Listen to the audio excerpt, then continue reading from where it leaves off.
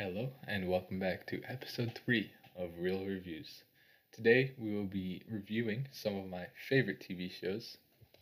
And firstly, a thank you to Netflix for sponsoring this episode. You can now get Netflix for $9 a month with their new plan. It's cheaper than usual, however, you will still have access to the millions of titles that Netflix has to offer. I think almost everyone in America has some sort of video streaming app, such as Netflix or Hulu or Amazon Prime. Today I'm going to talk about one or two of my favorite shows that are on Netflix. Today I'm going to talk about a few shows that I really enjoy watching on Netflix. I'm going to talk about the genre and the quality of these shows. I would also like to speak about how well I would rate these shows comparative to others that I've watched in the past.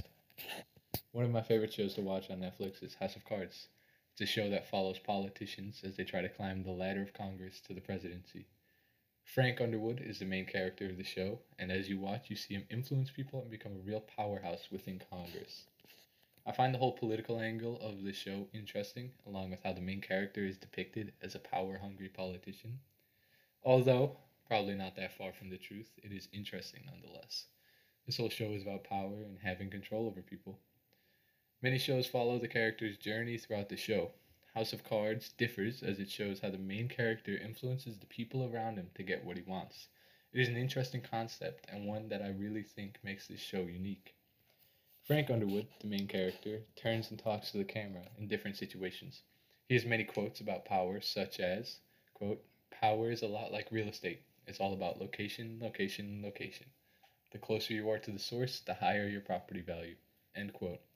This shows Underwood's mindset and how he makes this show one of the most interesting I've watched. Another show that I have watched that follows the main character throughout their struggle is The 100. The opposite of House of Cards, this shows specifically the main group and how they survive in a post-apocalyptic world. The 100 is a show following a group of kids as they try to survive in a post-apocalyptic world. They originally lived in a space station, believing that they were the only surviving humans, when they get attacked by people still living on the ground. I think having an interesting and engaging main idea is what really makes the show great. House of Cards and The 100 both have very interesting plots, and that's what draws audiences in. When taking a first look at a show, I personally look for what plot is most interesting without knowing the characters. A description of the main idea for The 100 from hypeable.com shows how interesting the plot for the show is. Quote, "This series repeatedly shows that, however well intentioned, they start out being humans and are inevitably bound to repeat the mistakes of their ancestors and perpetuate the patterns of the past." End quote.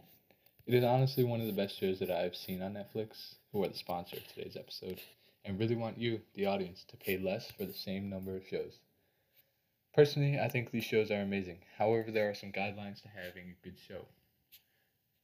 There are many guidelines to having a good show, but Greenlight Picks describes a good show as having these three things: conflict between characters, a good solid plot, and predictable structure.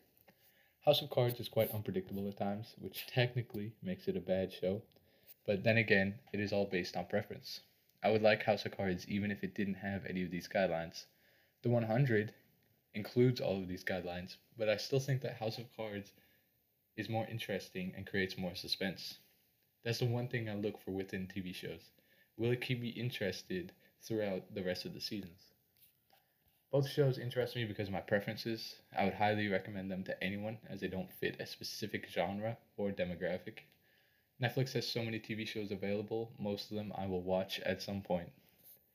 Thank you again to Netflix for letting me share their deals with all of you people and for sponsoring today's episode.